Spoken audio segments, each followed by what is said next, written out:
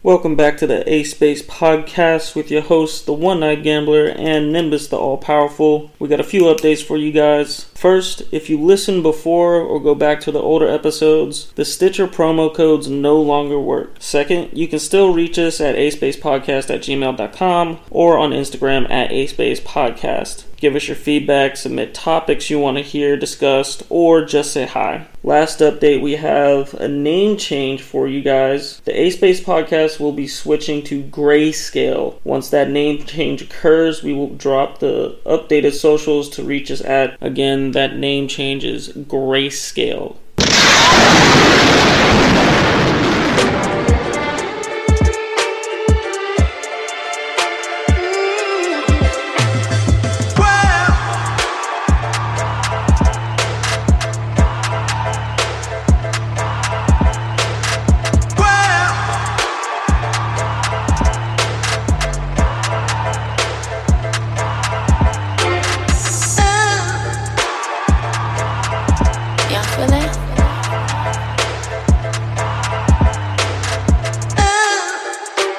That's like the perfect place to start. We were like, where the fuck?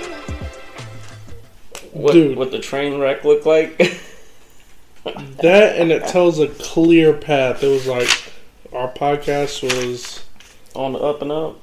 Well, no, it was December 20th of 2019. I don't know. We did this 1 Way from Sunday podcast about politics and Star Wars.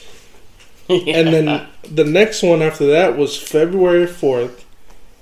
And then March 6th. Both of these are in 2020. And then our last episode was March 11th of 2020. That was just as COVID was hitting. And we were just finding out what was going on. Bro. Yeah, man. This isn't even what we had on the list to start out with today. No, it's not. But I was just looking back on it. This is like the number one question people have asked me. Yeah? Yeah, I kept getting a lot of it when I was bartending. People were asking where the next episode was going to drop. And I said, I don't know. COVID, protocols, high-risk family members don't really give us a lot of room to negotiate that.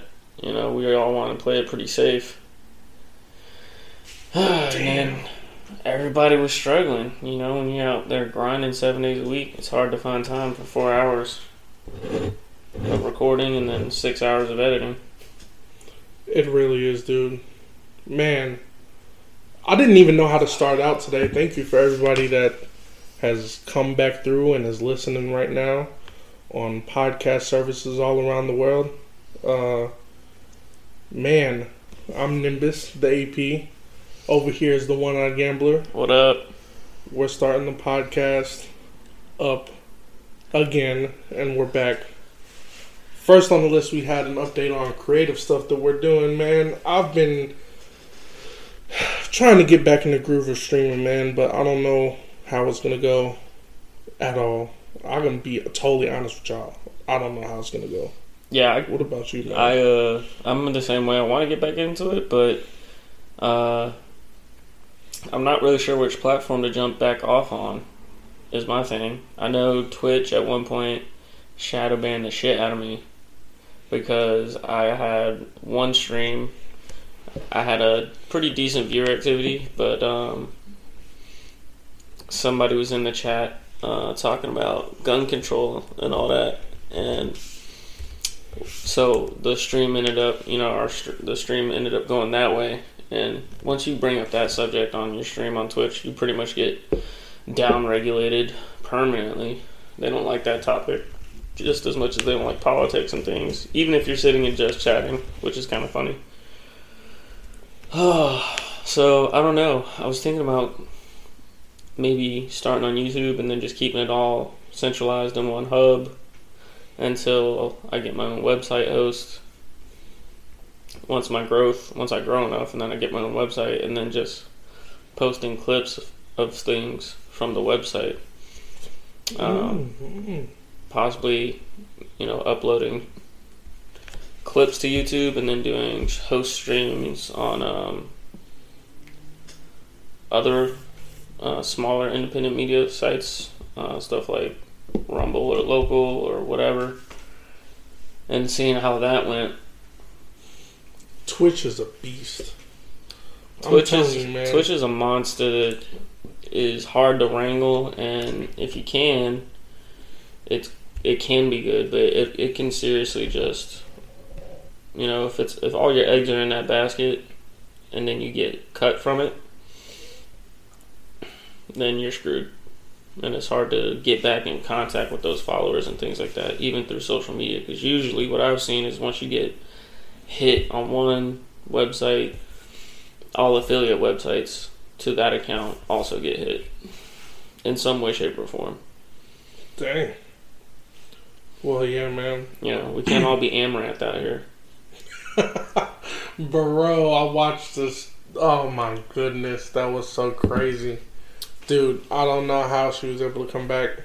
And Dr. Disrespect still isn't able to come back. The number one earner, bro. That's crazy. She's like, you want to talk shit? Here's my check. Like, she doesn't even negotiate, dude. She just writes a donation to Twitch. And they go, alright, you're good. Like, she doesn't even deal with the managers and staff. I guarantee you. She just goes, calls somebody up. Hey, I just transferred something into your bank account. Go have a look. And they go, okay, you're good. And then they ram it down everybody's throat. I guarantee you. Like, dude, she sits on stream, and again, not talking shit about her because she got that hustle. But she literally sits there and she watches movies, Netflix, YouTube videos, listens to podcasts while she's on streaming. Yeah. Doing hypersexualized ASMR sounds. Oh, yeah. It's like the greatest hustle I've ever seen. Dude, sex sells. It does, and she doesn't have nearly the drama of like OnlyFans people and things like that. No, not at all. She just goes, "Oh, you want to ban me again? Okay, cool. I'm just gonna make another donation." Like, honestly, I wouldn't be surprised if she had like a bunch of stock in tech companies and was just like, I could just have the entire website dropped from the server that hosts it if you want. So I could buy that building that it's in and shut it down. Or she has a tight grip on... Okay, never mind. I'm not going to finish that.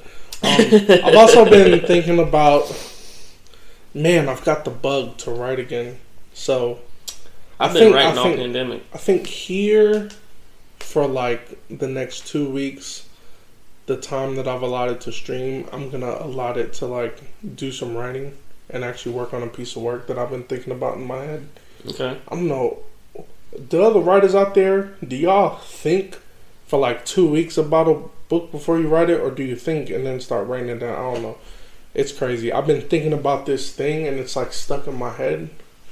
So I feel like until I get it down on paper, it's just going to be stuck there. I've also been looking at coding too, bro. I've been considering IT seriously as a move. Yeah. Just, I'm very fluent in a lot of other reliable industries, right? Like the service industry, contracting, subcontracting. Mm-hmm. I can pick up means here and there. Did you say you can pick up memes? Memes. MEANS. They're gonna be dank memes, bro. Jesus. No, means. Okay. That way I'm not stuck in that horrible situation a lot of people are, where, you get stuck in a job that you hate with people that you can't stand, that slack off with the boss who doesn't appreciate how hard you work, and you feel like you're trapped in that. I can't do that. Not again. I've been there, done that. That's terrible. And I'm not going to let myself be subjected to that. So I have to have flexibility in the way I make my money. In the same way, when you invest, you need to have flexibility in your portfolio so that when, it drops 6 points, you're not hemorrhaging. Yeah. But so I've been thinking about picking up coding and software design as the next field to have in my arsenal for a bag of tricks. But I'm not sure where to really start with that. Whether if I want to do just like certs from like tech companies like Google's certification program, or do you the might whole. Need to, dude. W3 Schools it. Make sure you get all the IDEs, the text editors. Yeah. And, I'm still doing a little bit more research, but Visual Studio Code would be the way to go. And then what I've heard is you learn one language and you focus on one programming language. Mm-hmm. And then you build it up from there. So for me, I don't know if I want to learn Python first or C++. I really want to code them Apple apps.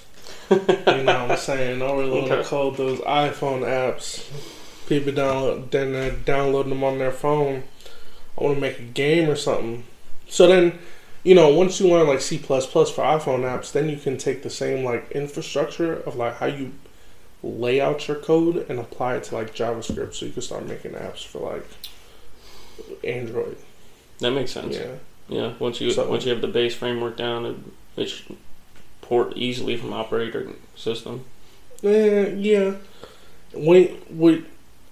I think the framework more or less refers to like how the like application, how the program is built. Yeah. Because then you have to learn like the different like the language of the programming language, right? So like the syntax of the specific programming language. So right. There's a lot there. Getting my foot into it slowly but surely. So, I think that it may be like probably once or twice a month you'll see me streaming, and then the rest of the time I'll be putting into more creative endeavors until I, get my weight up and stuff like that, and really until I probably get a gaming PC, bro. I think that's just where I'm at. I'm tired of like console gaming, and we'll hook you up with Steadmeister and have him spec something out for you. Hey, you know what I'm saying? Do it. That's what he told me. He's like, next time I was going to build a PC, he said, just call him. Okay. Order the parts and call him. Nice. So that's essentially what he does for a living. Yeah. That and, drop missiles on dudes with a press of a button. Oh my gosh. You can't say that out loud. Edit this part out for the last 20 seconds, because I don't think you were supposed to say that. No, that's just like, it's what he does. No, I'm kidding. He runs back end software engineering for the Air Force Reserve. Oh yeah, so he drops missiles on people. Okay, same thing. He makes sure all the flight instruments and everything are functional. Oh yeah, that's what he fucking told you. That's what he told you. That's what the FBI told me when they interviewed me for a security clearance. That's what they told you. They told you he works in IT. Oh my but God. The truth of the matter is, he dropped bombs on people. That's funny. My goodness. But come back to writing. I've actually been writing pretty much through the whole pandemic. I haven't been publishing. Most of what I wrote started off really like so, as it does. Mm-hmm. And I took like literally like a full year to work on like 6 pieces that I whittled down into like 3. That I then typed up, and I have them saved as drafts. I got to reread them and restructure them a little bit. Now that they've been digitized, I got to work on like structure of the poem, the schematic of it. If I want to use the geography of the page to tell part of it, that kind of thing. Sort of moving away from like the little bit of writing I was doing at first. Wait a freaking minute. There's clouds and stuff in here, dude? Wait. Yeah. Hard segue into my tattoo update. I know. Wait. Hard segue into the tat update, guys. I'm not even gonna lie, bro. He's had this shirt off. He's had his jacket off with this shirt here since way before the podcast started, but I just noticed for about an hour. You got these clouds and stuff in here? Yeah, it's the Bull City skyline, baby. Oh my goodness, let me see it. Before they put up that shitty ass skyscraper down there worth like 44 mil. Whoa, bro. Yeah. Oh yeah. It comes all the way across, and then it's got the water tower, the old Tobacco Road smokestack, the whole thing. That's fly. Yeah, still got the same fucking tattoos, you know what I'm saying? Which is a damn shame, because your dad will do that shit for free. I mean, yeah, you know, that's a thing. We're not gonna go there on my daddy issues, okay? Okay. We're not gonna go there. We'll work that out a different day. Right. So what games are you playing? Because I know you're not playing any Apex. Well, back to the writing thing. So...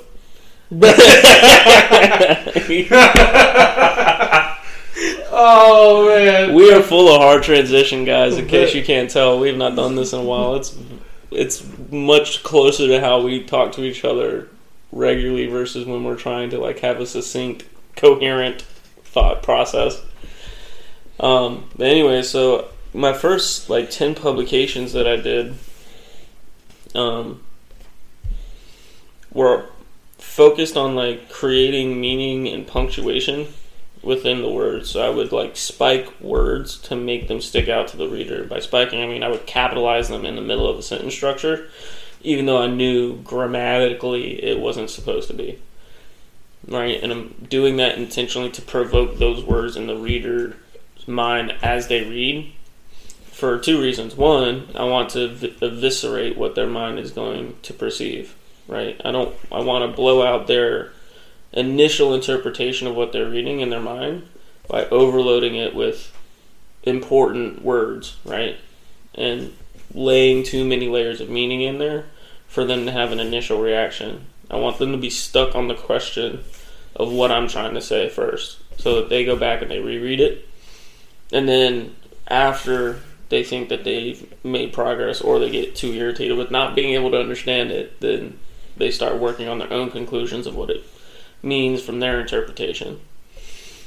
That's how I was publishing. I moved away from that again back towards into like the classical concept of writing poetry, where everything is essentially lowercase and you're looking more at the meter and the rhyme scheme in order to determine which parts of the poem tell what part of the story first. So those first publications, I'm going to loop up into a book called Primordial Sessions, and then I'm not sure what I'm going to call this one. I'm working on a concept for a piece that's a sequel to a poem that I originally published called Merchant of Sin, and then the sequel is going to be called Merchants of Dreams. So I've got a concept for that one that I really like. That one actually was a little more easier to like chase down the rabbit hole than Merchants of Sin was. But anyway, so if you want to find my self-published works, it's under The One-Eyed Gambler on Wattpad.com. You can go there, you'll find them. And I'm also working on a bunch of character shorts that I'm probably going to start publishing individually, just like bios for the characters and short stories of their histories, before I roll them into a book. And I've got about 4 different character short stories saved up, ready to publish. Well, not ready, but they're as ready as they're probably gonna be before I publish them. So you're gonna flesh out the lore before you actually do the story. That's pretty cool. Sort of. I'm gonna try and like piecemeal it like a puzzle, right? Where you start at the corners and work your way in to the story. I know what story, like what kind of story I want to tell. I want to go with sort of like a wandering hero's tale with almost like a feudal era, but set in the middle of a desert, basically. Not like Arabian sand dunes, Aladdin desert, but more like a northern Michigan type of desert where it's a desolate waste, and you've got like sand dunes that are like 60 feet high that you're just never going to be able to climb, and it's actually cold during the day, right? But it's so dry that there's not enough moisture around to keep anything alive. So I'm working on that. The main character, his crux is basically going to be entropy. And trying to work that in skillfully is very difficult because a lot of times when I'm writing his character stories, it sounds like everything is just about his entropy, right? And none of it is his skill. So it's very difficult to convey his skill as a character instead of just going, oh, it's his magic, or oh, it's his superpower, right? So I'm working on stuff like that. But I like the new pieces I'm writing. One of them is Asarima, Father of Lies. I've got that typed up. It's going to be coming soon. And another one is called Angel's Folly. And then, like I said, the other one that I've been working on, is going to be Merchants of Dreams. I'm proud of you, man. That gives me some fire under my ass to move forward. I was talking to my cousin the other day. I know you're gonna listen to this, cuz, and thank you, bro. He was telling me about investing in crypto and stuff like that, which we're gonna talk about a little bit later. But he was also talking to me about shout out to Nick's Morning Coffee, that show that he does with his dad. And he put some fire under my shoes as well about what he's doing over there and his dreams for the platform they're creating over there. And man, I was like, that really put some fire on my ass to like keep moving forward with things that I'm doing. Yeah, including podcasting, streaming, writing, doing this whole coding stuff, working out, a bunch of other different stuff, man. So, you know what I'm saying? We're really going to get in here. Seems like the One-Eyed Gambler has some stuff solid on the table. So, Nimbus the AP is going to have to come back with a little bit of heat next episode. So, we'll see. You better have something. Otherwise, I'm going to be making fun of you. There you go. Action steps. I will bully you into progress. Yeah, you will. So let's talk about what games we're playing, because you swiftly dodged that bullet and it's shooting back at you again. Because I know you're not playing Apex, so we're gonna start. Dude, we're gonna branch right back into that timeline. Apex. Dude, I'm kind of feeling the same way. Fuck Apex. I told you that. You could probably listen to an episode from 4 episodes ago and hear me championing this game, and put it back on this one. And it's going to be a totally different Nimbus the AP. How you feel about it now? I know you heard about the whole skins Battle Pass fiasco already, didn't you? Oh, yeah, I heard. Bruh. Break it down, though, for everybody else, because not everybody else is on the beat. It's crazy. So, basically what they did is, Nimbus the AP, Apex Legends expert. Let me break it down for you right now. So, there's 4 different levels of skins. There's common, rare, epic, and legendary. Then you have, there's tiers to this shit, because there's regular legendaries that you can craft. They're accessible once you have the game. Then there's like legendaries you can only get in certain events, like there are collection event legendaries. And then there's like specific limited edition skins that you can get when you purchase the editions for that specific characters. You got those legendaries. So it's like there's different tiers of like legendaries. So now what they've done is they've taken the epic, the rare tier. They've taken all the epic skins, and they've taken epic's above rare, right? You have like common, rare. You have epics now being sold for like legendary prices in the Apex store now. Gotcha. They when they have rare quality artwork on the skin. So it's like before, when you had an epic, you had like a skin that looks like some work was put into it, like these skins that you get on the Battle Pass. That's why I was tied to this whole Battle Pass fiasco, because, you know what I'm saying, like, the battle passes would give you these epic skins that were only available in the battle pass, but they look like they had some work put into them. Right, and the battle pass is where you grind out challenges and levels. Right, you have 100 levels and earn the skin. You grind out those levels. You earn your different unlockables, and these skins were one of them for the specific characters. Right. So now what they're going to do is they're going to make these epic skins. They're going to resell all the skins from the previous battle passes and from the battle passes moving forward at a price that you would normally pay for a legendary with the artwork quality of a rare level skin. Get out of here. Which is freaking crazy in my eyes. That's insane. You're devaluing the player experience, and you're devaluing your company, and you're devaluing the next game you're going to put to market by embracing this tactic, and you're further reinforcing the concept that you're nothing but a greedy company. EA Arts, Electronic Arts, is nothing but a greedy company that is still all about the money bags.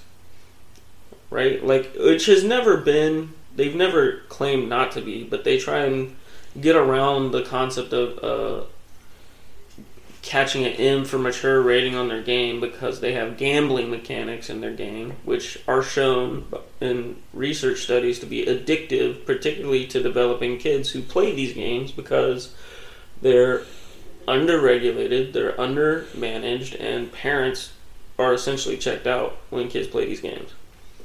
And then parents get upset when a kid runs up a $500 tab on these loot boxes trying to get this rare skin.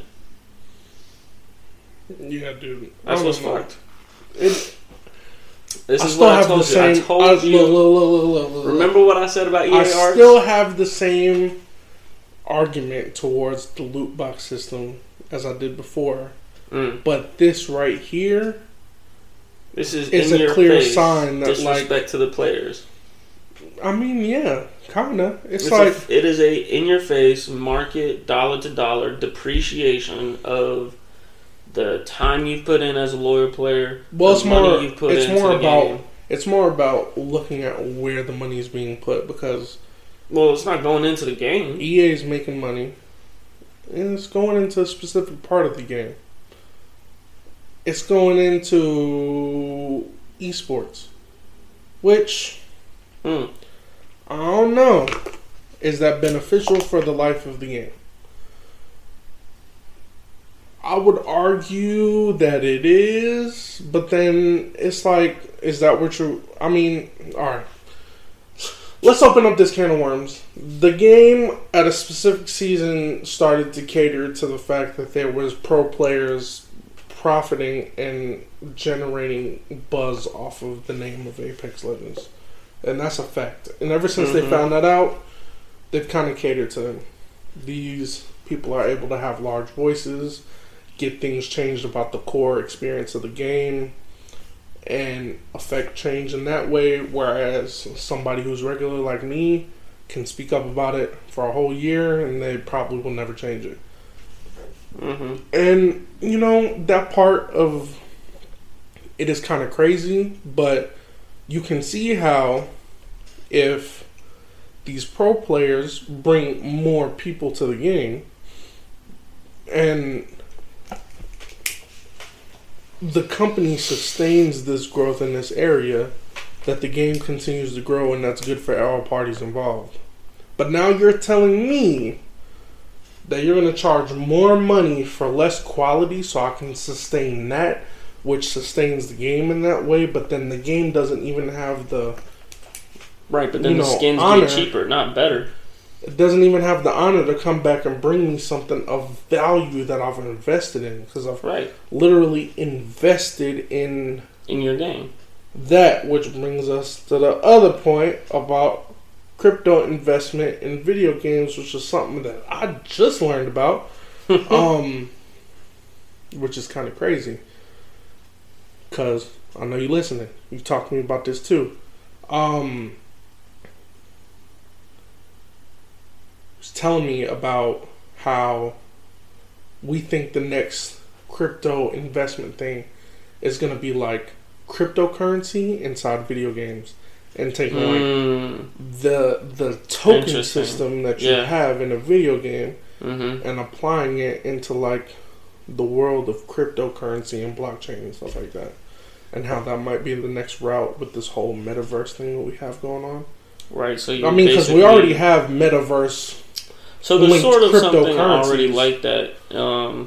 And it's not... There's some video games that already like that, yeah. There are, but what I'm talking about is more like a black market deal where they transfer money via in-game gold. Well... and this is I think what he was going at is more of... This will be more of a core implemented thing. In each game. Right. Gotcha. That makes sense. Or across a multitude of different games. Like you have your Ubisoft studio, they have Ubicoin, and you're spending that shit, whatever, in Assassin's Creed or the Division or whatever. And freaking EA has EA Coin, and you're spending it in Madden and in 2K and in whatever other game, Forza, whatever you're playing, you're spending in that or whatever. So here's Forza isn't an EA game. I'm gonna tell you why that's not gonna work. But why is it not going to work? Why do you think it's not It's not going to work because what that does to a game with online currency is if it becomes tied to everybody else, right? What that basically does, it makes it a public gold transfer forum for in-game currency. RuneScape has had this for years. They have what's called the Grand Exchange. It's essentially a stock market for RuneScape that's based solely in the game. And people build... Grand Theft Auto has the same thing too. Gotcha. Yeah. People build bot accounts, scripts that run programs that just mass harvest raw resources in the game to generate in-game gold, and then they sell that gold IRL for real-world money. And this has been linked. That shit. There are people who make $600,000 a year doing this as a side gig, right? Because they just run a bot farm, and if the bots get banned, they just open up another one, and they're getting smarter. Like that's the thing, they're getting smarter. They jump worlds fast. Hey, weird RuneScape man sitting in your basement making $600K a year in his mods. Hit me up. Well, see, here's the funny thing. That dude... ASpacePodcast@gmail.com. That dude hires workers out of the collapsed state of Venezuela. What? For cents on the dollar. He pays them $10 a day, which is more than they can make doing anything in their state right now. And they play RuneScape all day and run these bots to... try and fool the bot detection algorithm. He's a freaking hero. Right? So let's say this guy lives in Maryland. He's literally subcontracting to one of the poorest countries in the world, and he is literally paying for like 5 or 6 households to gold farm for him, and then he turns around and sells it to first world people, right? People in first world countries who have disposable income, for an inflated price. This leads to massive inflation in the Grand Exchange, right? So this would lead to massive inflation in a blockchain. And Jagex, the company that runs RuneScape, has just implemented a plan to try and help nerf this hard. Because bots... Man, why? I just learned about this. Everything I wanted to do in a game, the system would take it from me.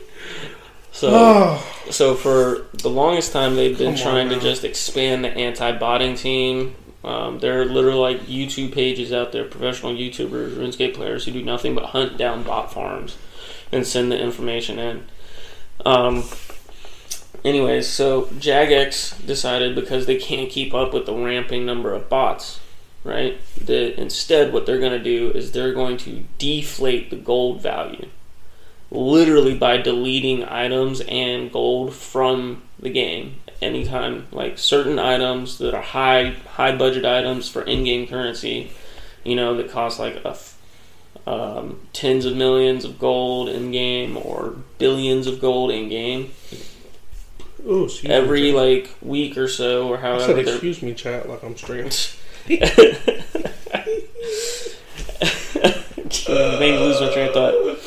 So every couple of weeks or whatever, whatever the metric is for each item, or each quantity of item, if that quota is met on the Grand Exchange, X number of those items will just be auto-bought from Jagex themselves with with digital currency.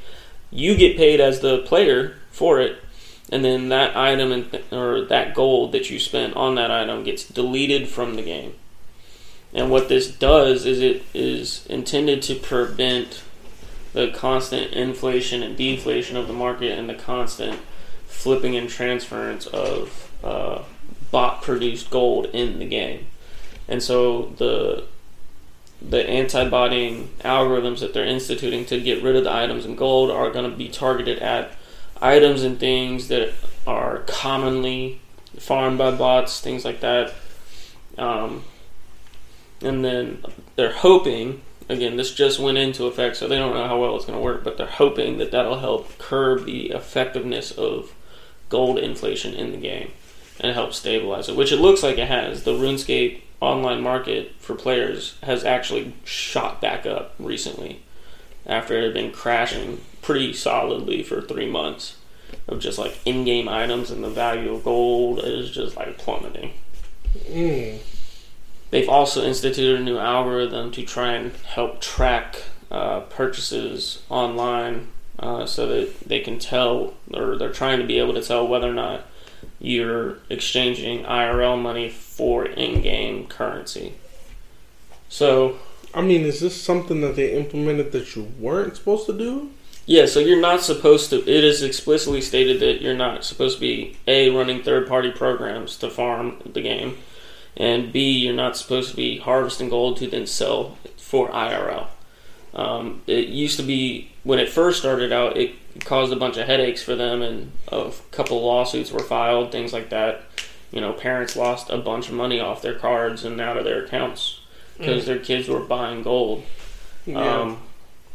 So even if you know Apex or the Division end up going that way in future iterations, inevitably, as bots pop up to farm that gold for IRL money, pretty much every company is going to end up where Jagex is. Because Jagex has been juggling this problem for over a decade. Why do you think the code of the video game would allow for a bot to be able to farm that currency? I think it's inevitable. Anything's hackable. If a man wrote it, a man can crack it. Is it hack? I don't know too much about blockchain, but if you're on blockchain, can you hack blockchain currency? There's debate around that. A lot of people would tell you no, but I also know a lot of people in cybersecurity that will tell you if it's digital, it is not secure. Especially today. There's always going to be somebody that can find a workaround, find a way in.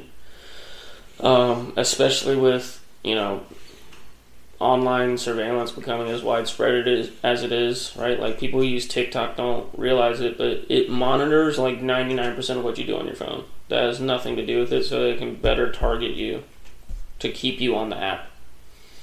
Right? They want you to be swiping like every second. Damn. Yeah, the algorithm is like specifically geared to monitor how long it takes you to swipe and on which posts you linger the longest, and then feed you the ones that help that you stay on for like 1 to 3 seconds. And if you stay longer than that, it'll change the algorithm out so that it keeps you moving, because every swipe generates money, generates. If you're gonna go the way of the anti-state, the more times you swipe, the more exposed you are to things that are going to inflame you, incite you, radicalize you, try and make you angry, and destabilize you. Because that's what drives engagement. Or just trying to appeal to your sexual attraction. Or that. You know? Whatever way they can get at you that they think is most effective for causing engagement and instigation. Why does everybody think that when you watch YouTube videos, right, they all gotta get you mad? What if I like looking at big butts? Okay. Well, dude, one of my favorite things is so like when I'll notice. It's just like I'll go through like a 2-week period, dude, where I will moderate my algorithm for like heavy news, and then I'll spend literally like an entire day on like YouTube or whatever, you know, just on my phone, only clicking on like the channels that I'm subscribed to for positivity vibes, like animal channels, right? Uploaded videos of like rescuing kittens and dogs or tigers or whatever, watching those rehabilitation videos or those videos of baby animals, right, make me happier. They give me a positive endorphin rush to help balance that out, to help balance the dopamine drip that I'm dealing with. My body is constantly trying to regulate. All those videos, including Alex Jones's channel. Yeah, I never really watch his videos. I only ever see him on everybody else's podcast, and then it's hilarious. No, it's so funny watching him because now it's like he really lost about half of his platform almost.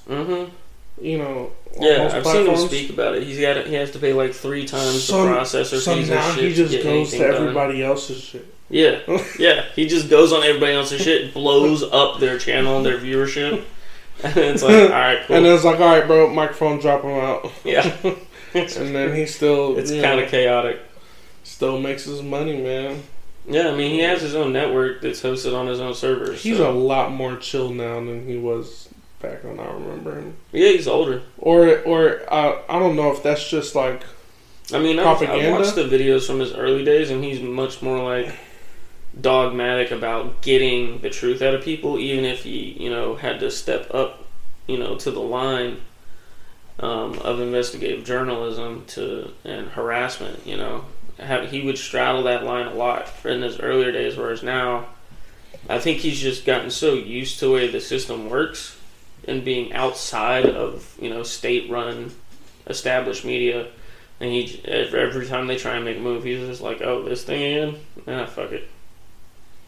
I really don't think he cares, but I don't think he lets it get under his skin the way it used to. And he's also got a lot more positive influences around him. I know he's spoken before about like when he was younger, he had a lot of bad people working for him and around him. We were trying to push him in a certain direction that wasn't good for him. So I think he's also in like a more supportive community of like independent creators.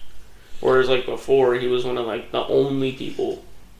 You think it was probably like he had people in his camp that were trying to push him to be like a white supremacist? Oh, for sure. Or like an alt-righter or something like that? Yeah, I'm sure there are people like that. I'm sure there are people who were planted there to try and subvert what he was trying to do and pushed him that way in order to make it easier to target him. Yeah, I could definitely. And people can call that, propaganda or hysteria or paranoia, but we've seen it time and time again in every political movement, especially in our country, in the United States, where state-sponsored bro. You got something in your eyeball? Dude, I do. I've been wrestling with it for like the past 2 or 3 minutes. So you're saying state-sponsored media? Yeah, so you have state-sponsored bad actors that are sent intentionally to infiltrate political movements. They did it with Malcolm X's group. They did it with MLK, right? They did it with the Black Panthers, and they're sent in there to destabilize the groups and radicalize them. We saw it with BLM, right? BLM literally posted when they caught FBI informants trying to get into the group, trying to get an idea of their leadership structure. Right, in individual BLM cells, right? Why wouldn't you, though? I get it from the state's perspective. I get it. But when you can look at the published records from like 30, 40, 60 years ago that say... I would like to see where that started. It started with Hoover. Well, with the establishment I'm talking about the agency before the CIA. I'm talking about on a movement-by-movement basis. Like, all right, so for instance...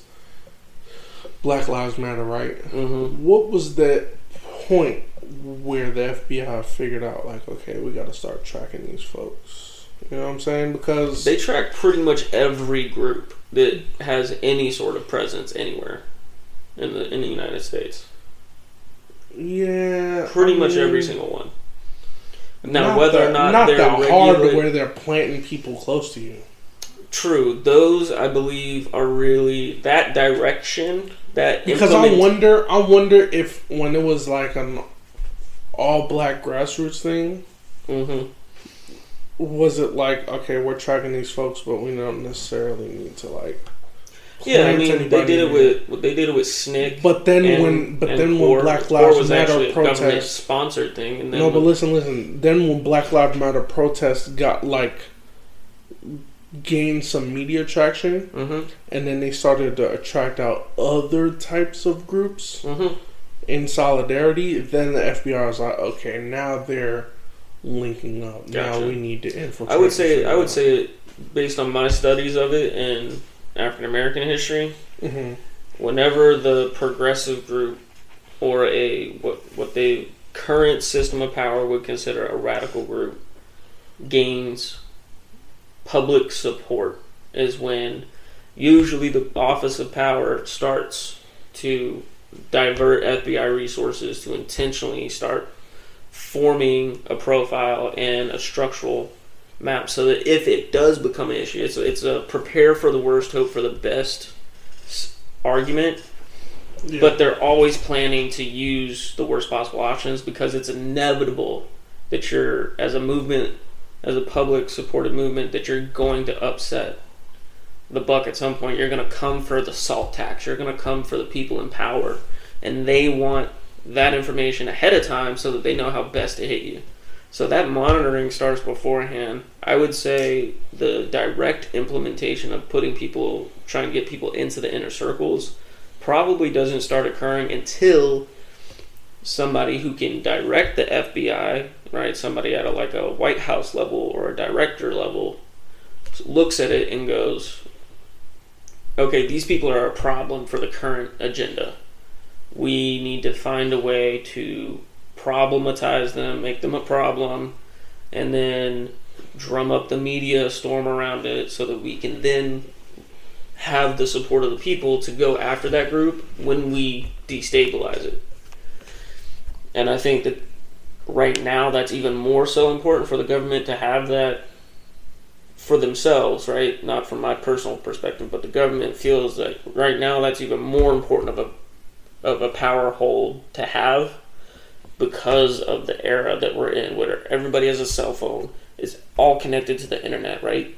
They can't just spend 9 months trying to put somebody in a group, right, and then get them all the way to the inner circle. It's a lot harder now. Everybody's a threat. Everybody's a threat now, and so it becomes harder, and they have to be more careful, which means they have to have more information before they act. And so that's why you see things like the Patriot Act fail to get repealed, right? That's why you have the Freedom of Information Act gets gutted and then re-established or reordered, right? You have the FCC gets gutted back in the 80s, and then all of a sudden, news reporters are like, oh, we don't actually have to report a fact as long as we have reasonable cause to believe that this is true. We can just report it. Okay. That's crazy. Yeah, it's insane. That's the country we live in. I'll report that my shit don't stink. That's true. It's insane, but that's how destabilization of groups works. Now we're living in a time that if I think it's true, it's freaking true. No one can tell me anything otherwise. True. I mean, it's crazy, right? I remember when I would talk to people, I would always ask them, I get their point of view, and I go, okay, what do you need? What would it take to change your mind? Mm-hmm. Right? Because you don't have time to sit there and argue with people for 2 hours in the middle of the street, right? Just go, okay, what would change your mind? What piece of evidence is there out there, hypothetically, that would make you understand what I'm saying and change your mind? And if I can provide that piece of evidence, I will try my best to get it to you. But if I can't, right, if it's something impossible, if you told me, even if you had the evidence in front of you and you wouldn't believe it, then I can't. There's no conversation anymore. Because you've put yourself in your own little box. And I get it. Sometimes it's easier to do that. It's simpler and safer to do that. But it's also then much easier for you to be controlled and manipulated. And you got to try and help those people, but they gotta want the change. And if they've been beaten down by Fox News or CNN enough, then they just won't. I mean, I've seen it in members of my family, regulars that I would like go and hang out at a bar with, drinking buddies. You know, they're cool people until you bring up the ideology, right? Yeah. And then once you get into an ideologue conversation, it's like they don't even want to talk to you anymore. Yeah. They want those doggy treats. Mm-hmm. That's what I'm going to start calling it. Have you hit up Arcane yet? Oh, bro, get out of here. I done burned through that TV show. Oh, my gosh. I've watched it and rewatched it like 2-3 times. I should have known a League of Legends player. I was staying up and hosting Discord viewer parties for that shit, bro. Like, people... Bro, where was my invite? I knew you was asleep, you got me on son. Discord? Oh, my goodness. I'm what talking... Is this at 1, 2 o'clock in the morning? I'm talking like 2 to 7 in the morning. Oh, fuck that. No, I can't do that. Well... Never mind. A lot of my invite in that fucking... in queue. Don't say. I am... Right. I am dead asleep. See, I know my brother. But no, it was a killer show. I had people watching it who had never even played League of Legends. For the record, if y'all haven't figured it out by now, we're talking about a TV show called Arcane on Netflix. It's about the video game League of Legends that I'm a die-hard player of, 10-year vet. And anyways, so I've had people who have never played League who like only watch me and my people play League, and they're like, "Why are you guys so toxic? Why does it make you so angry? You guys should really stop playing the game. Like, it's really unhealthy for you." I'm like, "Yeah, it is." Oh, that sounds familiar. And they're like, "Hey, like, I want to play League," and me and my League buddies are like, "No, don't install this game. Like, don't do it. Like, it's not good for your soul. Stay innocent." And part of it is true. Part of that is true, and that it can be a very tilting game. Like when you tilt off League, you can be tilted for days off of one game with some ignorant fucking assholes in it. And you run into, you know, the racists and the bigots and the people who are literally trying to like get you reported. Oh, you mean like Call of Duty? Yeah. Oh. But that game. But so we had people watching this TV series. So good. Each episode's about 40-45 minutes. Mm-hmm. So good. I mean, 10 out of 10 good. Is there like a lot of story, or is it mostly action? So it's both. So the characters, their attitudes, their portrayals, their behavioral patterns, 100% to the T. Okay. But the first 6 episodes of Arcane sort of establish how these characters came to be in the universe and the way in which you play them in the game. And so that part of it is very much like non-rote story by the time they're starting this project. And they spent 7 years on this. Dang. Yeah, they knew that they had to get it right. And they executed it so well. It's just so good. I cannot recommend it enough. If you're going to spend 9 hours or 7 hours of your time on a Saturday binging something this holiday season, do yourself a favor, watch Arcane. Do not watch it with your kids. It is not a kid-friendly show, okay? It is not kid-friendly. Is this because of the gore, or...? No, the gore is actually pretty limited, right? Okay. Because Riot is a Chinese-owned gaming company. China has very strict regulations about what you can display in your media. Is it for the language? Language, violence, sexual innuendos, flat-out murder that you see, right? Whoa. But you're just not seeing blood, like... It cuts in like half a second after somebody gets shot in the back of the head, and like somebody blows up a building and like kills 6 people, and you're like, okay, like none of that, you know, is part of like the canon in the game. In the game, you know, these characters like don't kill in their backstories. Yeah. But when they flush it out, they're like, no. Like. They're referring to anatomy as like baby makers, and it's graphic in some places. Hey, you know what I'm saying? Gotta let them kids know where them babies come from. There's a whorehouse scene where literally like one chick's pimping out another chick. It gets serious, so don't watch it with your kids. Oh, there wasn't some alarming things in there, you know? Oh my god. It is, I wouldn't say, I mean, if your kid's like 16 or older, they've definitely been online enough to hear about stuff like this, but it'll be too awkward to watch for sure. It's not as bad as like Game of Thrones nudity. Your kid probably watches child role play GTA YouTube videos. I think it's pretty safe. Oh man! But sometimes your kids be getting off in there in them little rabbit holes on YouTube. Yeah. When you washing the dishes. Mm-hmm. And I look up and I'm like, yo, what the hell is that you watching? Bro. Yeah. I'm about to block YouTube from the whole entire house. I told my wife, I was like, I'm going to set up something to where YouTube is blocked. She was like, you know how much you get on YouTube? You're not going to do that. Because you get on YouTube all the time. And I'm like, you know what? You're right. I don't know what I'm going to do then. It's really not good for kids, though. All the research and science I've read about social media of any form, whether it's email or Twitter or Instagram or YouTube, right? Message boards, Reddit, stuff like that. It's all 95% terrible for you. I mean, these kids ain't got no followers. And they ain't following nobody. I'm just saying, parents, if you have to listen, heavy restrictive access is good. I ain't trying to have my kid locked down. No, but your kid's going to get that exposure outside the house anyways. Yeah. Right? They need that restorative baseline.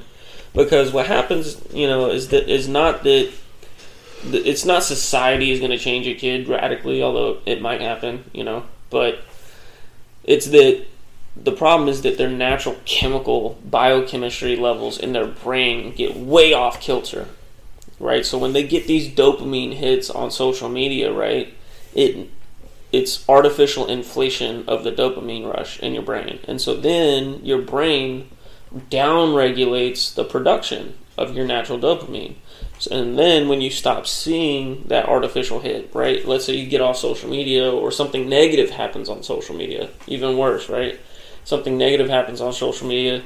Now your kid, who's still drastically vulnerable of like being the most like post in their friends group, to a freaking crash in the complete opposite direction because their body isn't producing any more natural dopamine.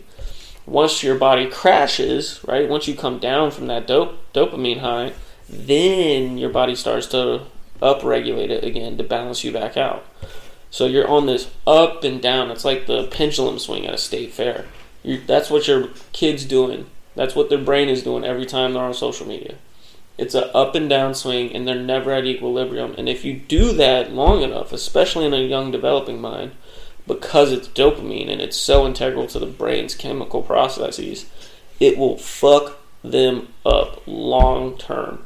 And it takes a long time to fix a dopamine addiction like that. I do intend to use that word addiction how we think of it. It will literally chemically alter the way your kids are able to perceive the world if like gratitude. They get too addicted to it. Like it changes how they perceive like something gratuitous or good for them, Yeah, it can change. It can change gratitude into a cynical monster. It can change envy into bloodlust. It can be very dangerous, especially because teenagers in particular, are already so emotionally volatile, right? There have been spikes in teen suicide, teen self-harm, teen death in general, right? There's more manslaughter cases, there's more accidental deaths caused by, incidents with friends. Death due to online provocation is skyrocketed. Particularly self-harm in girls is up like 78%. Right? And that's not new, this is not new information in the sense that we didn't know this wasn't happening. We've known that this was happening for years.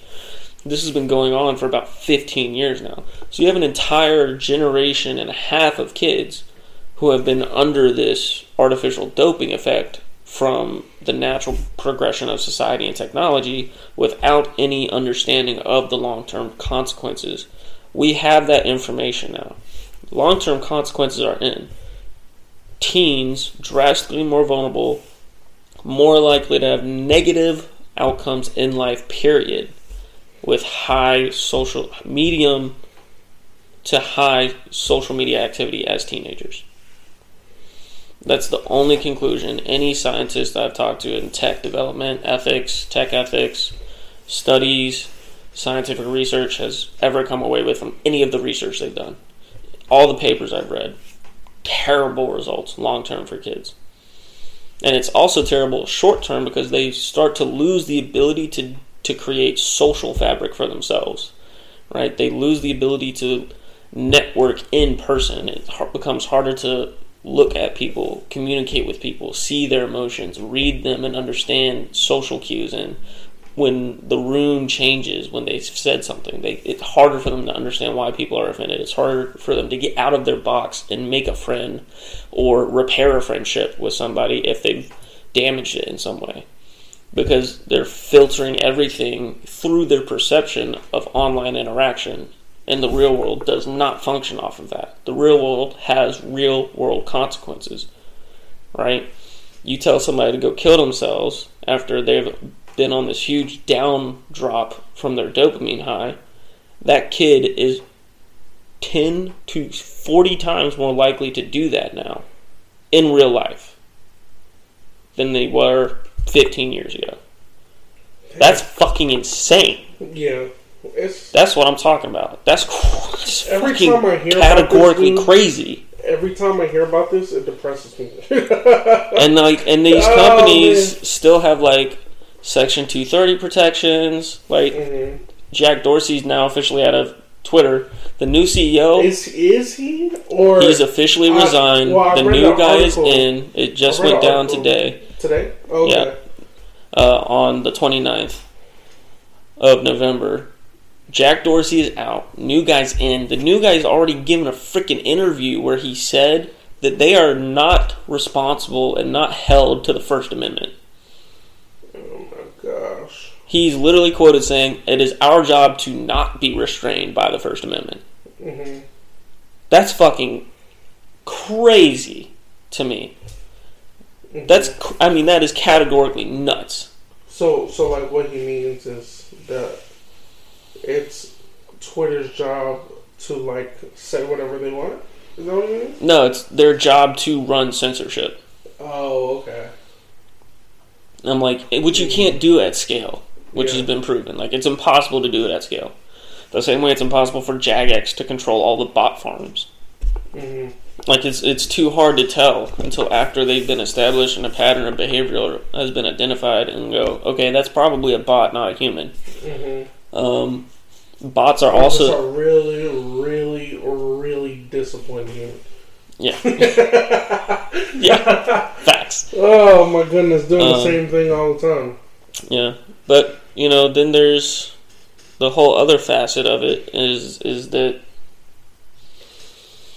which is just terrifying to me, is that it's all a gimmick, right? Mm-hmm. There's no way that these companies are going to get regulated by our government of the people we elect, because they spend more money lobbying our government than the Defense Department does. Our defense contractors, right, like Boeing and Browning, Blackwater, things like that, they spend less money donating to the political elite class in our country than the social tech companies. The social tech companies are in the top 3 categories, the top 3 slots for lobbying donations to campaign fundraisers for our political class. That's crazy. That is pretty crazy. Right? Everybody's always bitching about how much defense budget is, right? There's a reason for that. It's because they're getting money to bitch about that. Right? Right? Like Jeff Bezos, Amazon, second largest lobbying group in DC. Yeah. Facebook is the only people who beat them. You think they're giving money to the Republicans? Absolutely not. No. They're giving all that money to the blue team, so the blue team will raise a shitstorm. Yeah, Meta will raise a shitstorm about the Defense Department and defense contractors. And I'm not opposed to that. I think there should be a high level of scrutiny when you're talking about weapons of mass destruction that you're just distributing to people across the country who then use it on our troops in those areas. Right? Isn't that crazy? That's a whole nother fucked up thing. That in and of itself is its own podcast. You could be working in a weapon manufacturing facility or some business associated with the business that supplies the weapons. That somebody that lives down the street from you went off overseas to go fight a war, and they get killed by something that you had a direct hand in helping deliver to that person. Yeah. But you're a worker in the U.S. thinking it was going to the U.S. Army. That's right? Crazy. And it did. It did go to the military. And then the military used it as part of a cash buy to pay a fucking warlord off somewhere else in the world, who then had a falling out after he made an agreement with the CIA or with a general. Now that they've had a falling out, guess what? They've got 20,000 U.S.-made full automatic assault rifles pointed at our troops. Because that was a good plan. And it happens all the time. Like, the Iraq papers detailed it out. There was something like, it's like $1.8 billion worth of weaponry has gone missing since the Middle East wars started. Like, what do you mean? Where'd that $1.8 billion go, bro? Where's that ammo? Where are those guns? Where's all that metal, dude? Oh my god, like that's so crazy. You're talking about 1 million guns, right? If you just take the average price of like your standard assault rifle or sniper, right? You're talking and then handguns. You're talking close to 1 million guns or more gone missing, plus ammunition rounds, vehicles, other gear like bulletproof vest, night vision goggles, thermal lenses, Kevlar helmets, full-scale bombs that just go missing, like C4. Like, okay, and grenades. They're just like, yeah, we're just gonna write that off. It's fine. Like, what? That's insane. Rubber bullets, right? And that's what the blue team gets told to argue about and raise hell about by Bezos and Meta or Facebook. Hey, dude. Hey. Do you ever think the same rubber and rubber bullets is used to make dildos? I would imagine so. I'm just saying the properties of polyurethane, dude. They go both ways. Oh my goodness! I'm just saying it's possible. I haven't actually looked into that. You know who will? Even in all the research I've done on pornography, that was never a thing that we worried about in the research.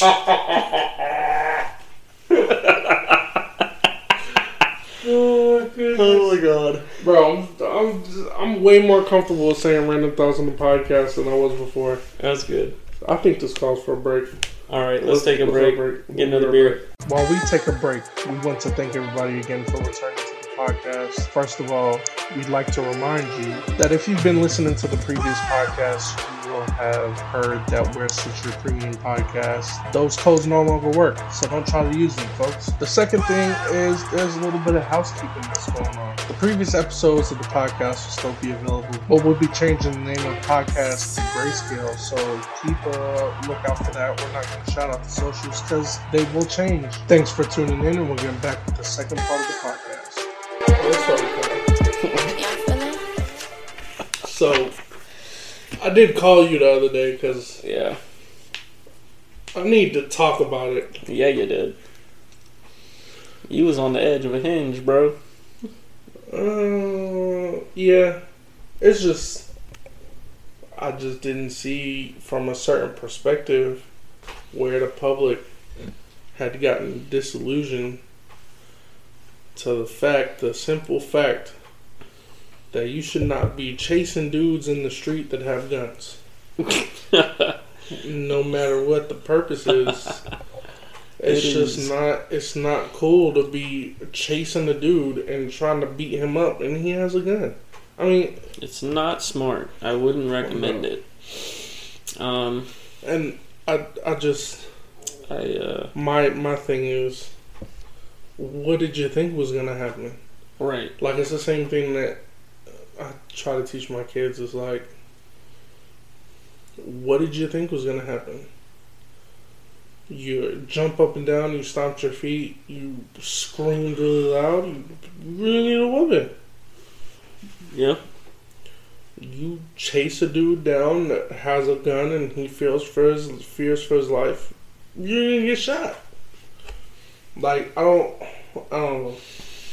That the public outrage disconnected from the fact, and I'll explain this to you.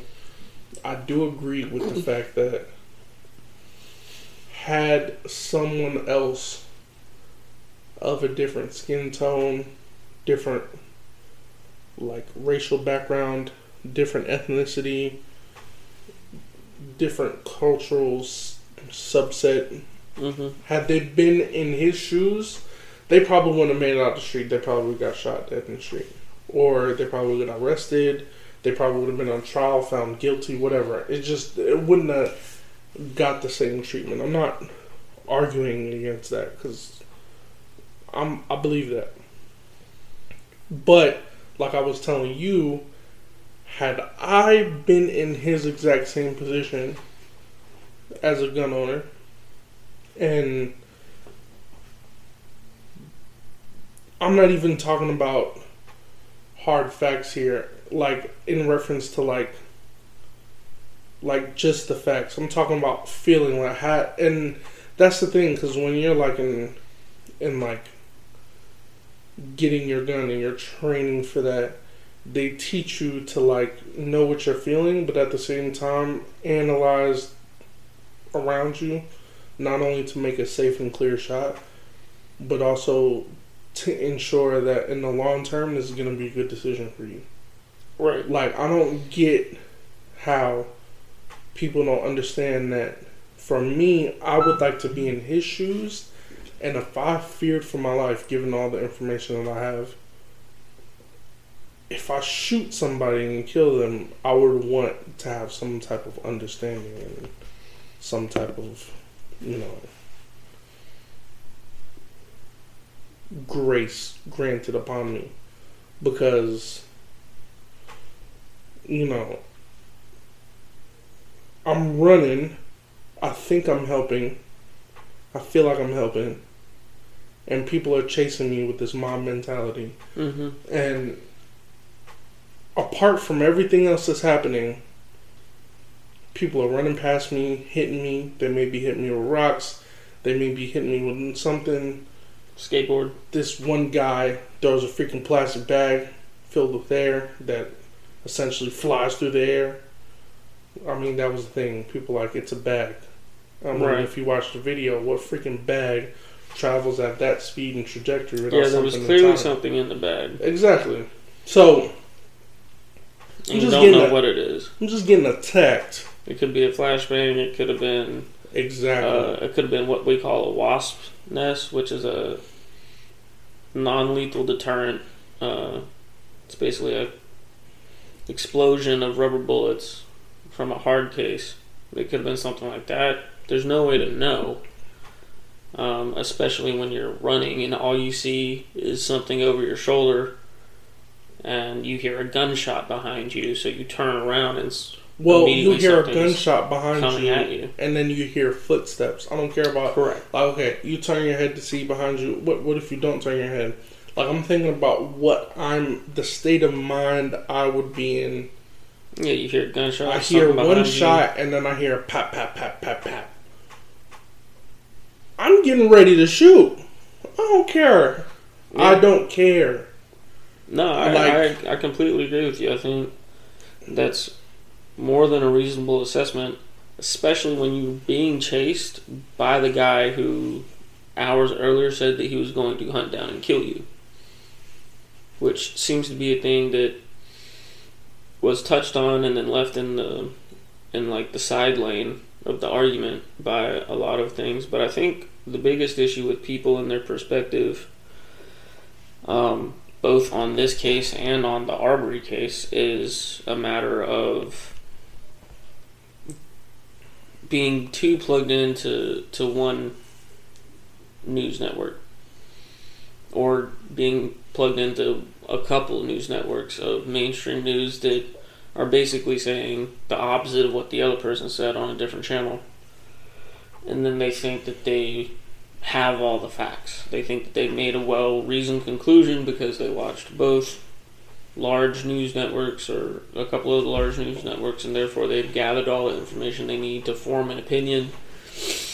And they don't give thought, as we've spoken about previously on this podcast, about the fact that the media is actually legally allowed to publish misinformation now. They are allowed to publish disinformation now, as long as once they're shown to be wrong, they quote-unquote write a correction, which they don't always do.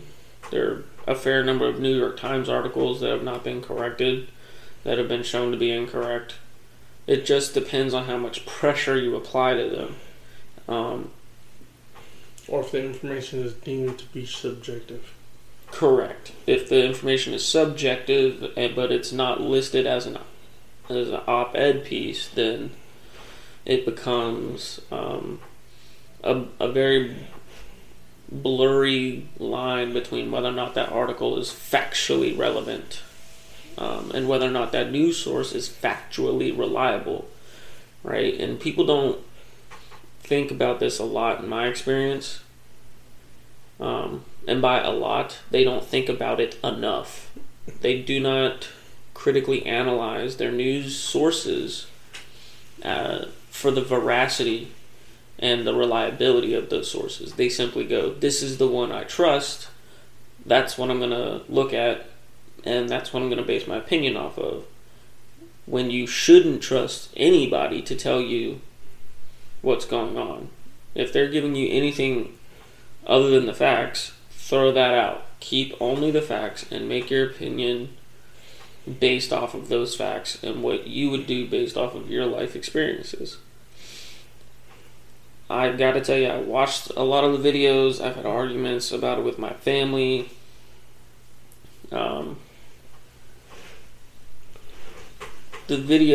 Both videos that I watched, the longest ones that I watched, that clearly showed Kyle Rittenhouse and his aggressors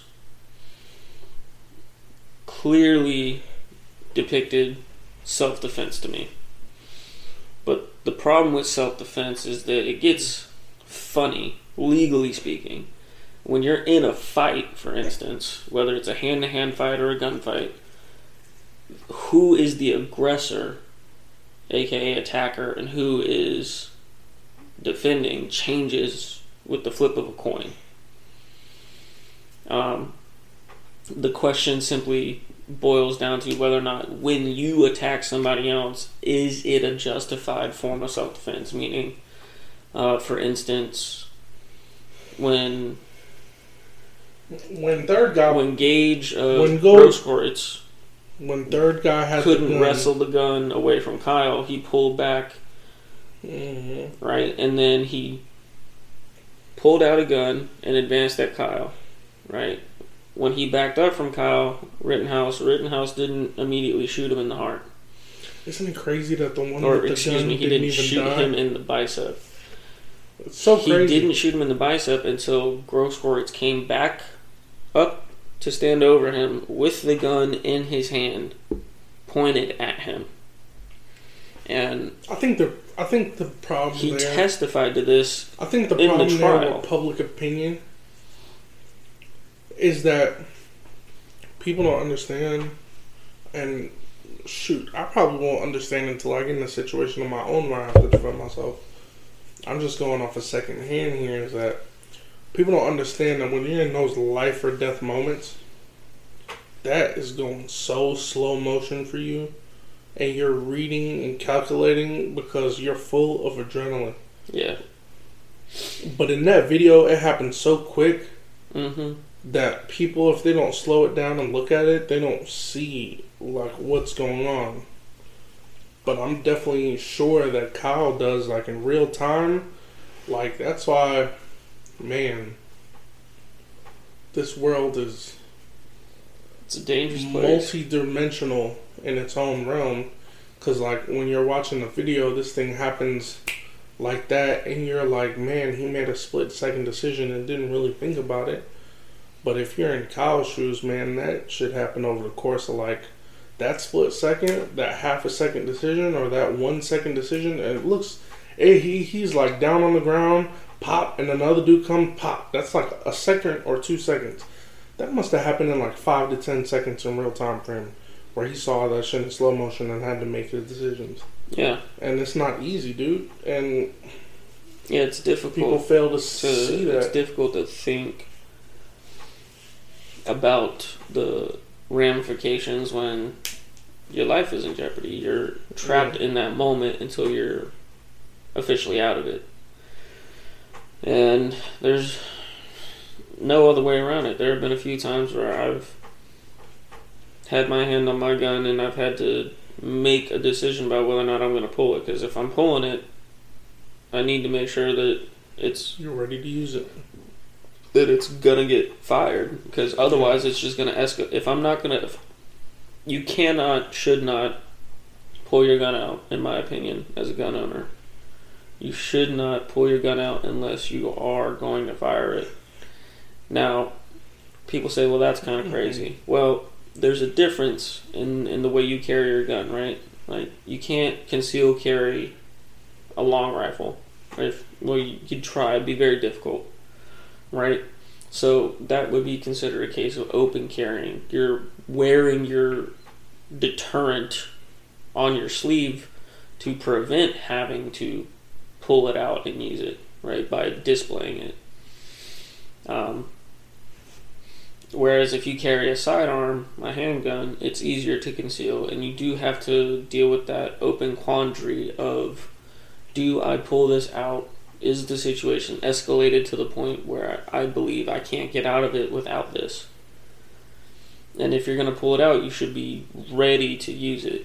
It should not be a thing that you're going to hesitate about after you pulled it out. Because if somebody else sees that you've hesitated after you pulled it out, that's going to gaslight them. They might go for it. They might escalate the conflict instantly out of fear, out of instinct to survive. But these are the differences between open and concealed carry. These are the quandaries, the judgment calls you have to make before you pull your gun.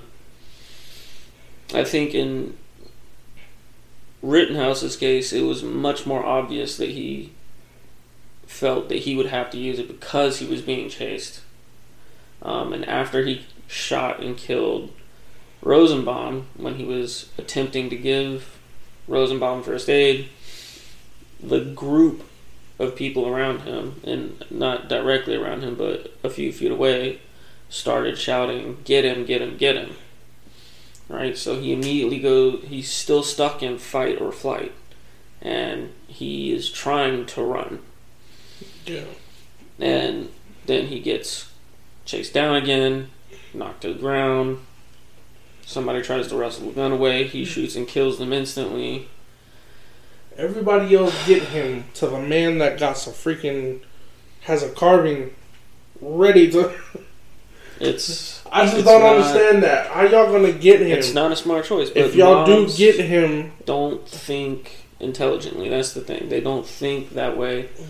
Grosskreutz even thought that, he could fake the punt, so to speak. He put up his hands and tried to make Kyle drop his guard, and then he immediately went for his Glock and advanced, which is when he was shot, which he testified to on the stand in front of everybody. There's tons of places you can go watch the footage of the trial. Go watch it if you think that we're incorrect. You can find it if you look, and it's not hard to find. Yeah, and most people haven't looked at the video. And they also haven't looked at the video. Now, the thing that disturbs the shit out of me about this whole thing is not the self-defense. Mm-hmm. And it's not the case of one defending themselves amidst a large protest with violence on the fringes of it. It's that he went up to the police to try and surrender himself, and they waved him through. Exactly. They told him to go home. Well, he told them... I'm not sure if he explicitly told them what he did, or if he simply said that somebody had shot somebody else. No, he said, I shot somebody. Yeah. Gotcha. And then they just wave him on, right? Now, if that had been a brother... Oh, yeah. He wouldn't have even gotten to talk to them. They'd have seen him running up the street with a gun in his hand. Oh, yeah. And they'd have made the judgment call. I guarantee you that would have gone a different way. Especially with the name of the advocacy group, Black Lives Matter. You see a dude running up with a gun towards the cops and a crowd chasing him. Right. That would have been it. Yeah. There's no doubt in my mind, those cops immediately would have freaked out and executed terrible, terrible judgment. But it still baffles me that even if they didn't shoot Kyle while he was running up to them with the gun, albeit the gun was at his side, eventually he had it at a 45-degree angle as he was running to stabilize it, and then once he got within shouting distance of the cops, he switched it down to his side and raised his hands from what I saw in the videos, and then he approached. But that they didn't detain him and put him in a bus or a car or take his information or anything, right? Yeah, that's insane. Even in that state, it's not like the cops were in the middle of the fray, right? They're on the fringes of the fray, standing by, waiting, because they've been ordered not to interfere. And then he goes on to the police station and waits there for a minute. Yeah, and no one comes, and it's like, where... That is the biggest... That is the issue. That's the biggest... That is the issue in that whole thing, is that the cops, even when they were told to stand down, still did nothing when somebody tried to come forward and do the legally correct thing. Right? Unless that's crazy. Unless it was happening behind the scenes. Something was brewing. Could have been. But I don't know. I've seen times where talk to cops where they're told, ignore petty crimes because of this high security incident going down. We're only going to spare people if we can. I've seen and interviewed cops about that. But I don't understand where you get the judgment call as a police officer to say, somebody coming up to me with a gun who says that they just shot and killed somebody is not a high priority. That is not a petty crime that you can dismiss. That's not a smashed in window, cars getting looted, right? That's not that. That's literally somebody admitting to you that they just killed another human being. And the cops are like, go home. That boggles my mind that any officer would have that situation in front of them and make the judgment calls that they did. It was crazy. And I don't understand why the media isn't talking about the dereliction of duty shown by the cops. Not all cops in general, but those specific cops at that corner where Kyle went to completely disregarded the entire thing. And no one's talked about any of that. That's crazy. That's terrifying. And I've heard people say, the police weren't doing anything anywhere that night. Defund the police movement has caused low morale, and cops don't want to do anything, and all the good cops are quitting. Okay. But this was 2 years ago. Or, excuse me, a year ago. You're going to tell me all the good cops who have now quit over the vaccine mandates, or what have your arguments be, weren't on the beat then? You're going to tell me those cops weren't there to do their job? They just showed up in full tack gear for fun. To go LARPing. That doesn't make any sense. For the extra money, Jeez. It just boggles my mind that is not more talked about and that is not more argued. Even in the prosecution and defense cases and the arguments presented, the defense never brought up the fact, except maybe in opening arguments. I don't believe they ever brought up the fact that the cops were literally doing nothing. Why would you? Because the district attorney, right? Well, the DA, but it calls into question the safety of the area in general, right? Can the prosecution even say he was provoked if he simply wasn't safe in that area at all? Right? That's what it brings up. But, again, the video evidence was damning enough for this prosecution. When their key witness, Gage Grosskreutz, who also, by the way, was there with a gun he illegally obtained, he literally testified that it was a self-defense shooting on Kyle's part. Like, that killed everything. You know, there's the meme still frame of the prosecutor just, like, holding his head in his hands. Yeah, I saw that one. I'm like... I mean, just I saw watching, one that says, "This is the moment you knew you fucked up." Yes, at this moment, you knew you fucked up. It's I watched all of that trial and of the Rittenhouse trial, and it completely, in my opinion, looked like the prosecution got sandbagged. Like, they were like, we don't want this case, we're not trying this case, we don't want to do this case.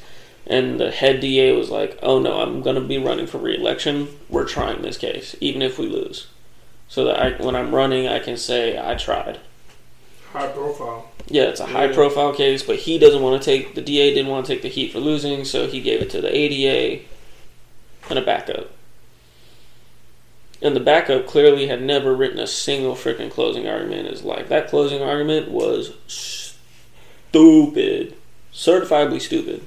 I never saw that. It was terrible. He said you lose your right to self-defense when you bring a gun to a fist fight. Oh, yeah. Hey, it wasn't a fist fight. They had weapons and for bludgeoning, and also Grosskreutz had a gun.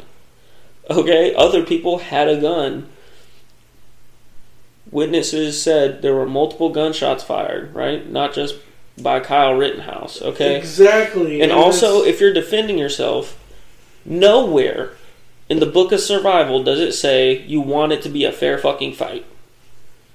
No. Just get that honorable hunter-prey mentality bullshit out of the courtroom. It doesn't apply. If you are in a fight for your life, you do not want it to be a fucking fair fight. You don't want a 50-50 shot at living, okay? That's insane. That dude doesn't know anything about guns, doesn't know anything about fighting, looked like Porky the Pig, okay? Knows nothing. Yeah. It was the craziest sentence I heard the entire case. Seriously. I was like, God. Like, the implication of that statement is that everyone showed up there for a freaking brawl from, like, West Side Story. Like, that is not what happened. Oh, they got a West Side Story, alright. Jeez. They got their own floor in the morgue. Each one of them. Yep. I'm surprised that third dude made it out, though. Like I was saying earlier, I find it funny that the one with the gun made it out alive. I think what it honestly was Rittenhouse was probably trying to adjust to that side of the body. Mm-hmm. Because that's where the gun was. Like, he just probably instinctively jerked that way. Yeah. And he hit him in the arm. And the fact that his arm is still attached probably just means that the round itself was probably just a few grains lower. And there's probably a few grains less of powder in the cartridge behind the bullet than in the other bullets. Anybody who's ever fired a gun at a gun range or through a chronograph knows some rounds have just a few grains of powder less than the others, and you don't think it makes that big of a difference, but it really does. You know, when you're talking about the damage a bullet can do, 20 to 40 pounds worth of explosive power makes a difference. It does. It makes a difference as to whether or not your arm's going to be attached and you're going to live long enough to get to the hospital, or your arm's going to be blown off or you're going to bleed to death.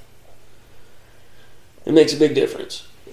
And fortunately for Kyle, Grosskreutz lived, in this case, to testify that it was a self-defense shooting. Now, as far as the Arbery trial goes, I think the Arbery trial was decided correctly as well. I have not seen any footage, or I will not speak on that. Okay. I've not seen any footage. I haven't kept up with that. I don't know anything that's going on with that. Well, I'll speak on it. Okay. Because this was, in my opinion, very open and shut. The only question to the court that I could find any plausible reason to entertain was that they were trying to determine whether or not these three guys had knowledge pertinent to be able to commit a citizen's arrest. And I say commit because it's not performing. You are committing a citizen's arrest. Do you have the necessity to do so? That knowledge, based on the way it was written in that state law, basically says you have to have immediate, pertinent knowledge that a crime was committed in your presence, which they did not. What the defense was arguing for the three men involved was that the immediate knowledge they claimed to be having was that they had heard about a suspect in the neighborhood matching his description at other points during the week. Right? So that's what their argument was about knowledge. Now, the second part of that is that you have to be in an immediate danger, right? There has to be a present threat. Their argument is his presence in the neighborhood is a threat. But that doesn't hold up because your neighborhood is a public neighborhood. Right. Right? Anybody can jog through there. Anybody can walk through there to get from one side to the other. Right? So if you're in your house, which they all were, on your private property, and the person... Why are you worrying about what's going on outside? And the person in question is not coming onto your property, is not trespassing you. You are not in immediate danger. Yeah. Right? Instead, what happened was they went out to commit a citizen's arrest when they didn't have the authority to, and they didn't have the reasoning to. They went out to be a fucking vigilante, and what's sad is the third guy only went to record, and now he's in jail for life. That's the fuck thing. He's in jail for life simply for recording. Yep. Right? I mean, because all in all, you contribute to it. That's right. That's right. That happen. That's right. Amen. Yeah. And I don't know that I would have given him the same sentencing, but I think what happened was that because he was tied to it, minimum sentencing laws came back into effect. And I've argued about minimum sentencing laws for years now and how terrible they are and how they take away the jurisdictional power of the court.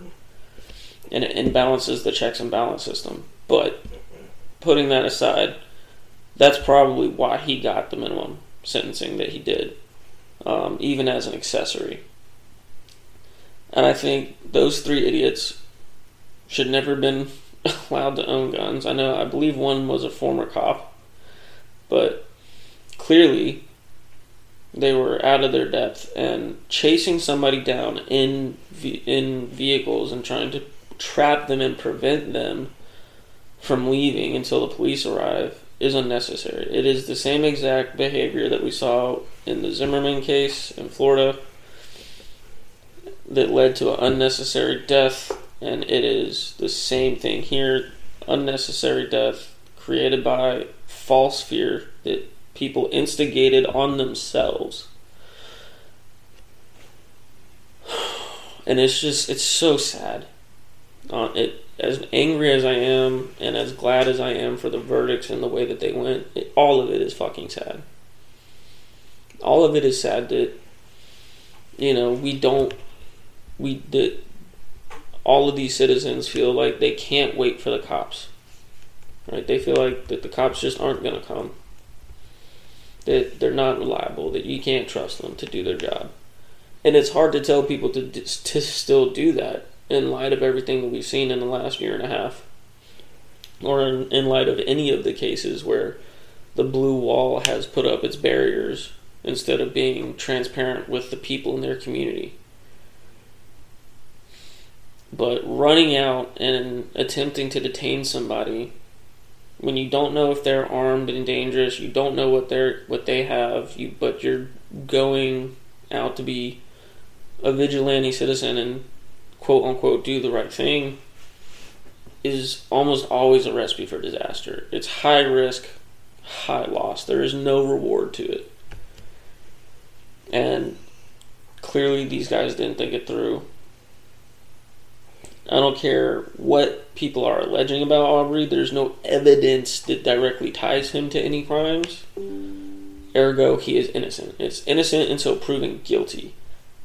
Which is why citizens' arrests are just so incredibly dangerous, because you don't have the information 9 times out of 10 to do that. You know, if you're an offbeat officer and you see somebody that you know is a wanted criminal, that's different. The Aubrey case never should have happened. It was terrible. And I'm glad that the proceedings went the way they did and that his family got his day in court and got the justice system to finally do something correct. But it's just so heartbreaking that it had to happen. That it did happen, rather. And I, for one, am glad that those 3 guys are not sitting at home anymore waiting for somebody else to go kill. You know, weirdly enough, I'm looking over the articles here, and it just does not give a time period for what the sentencing was.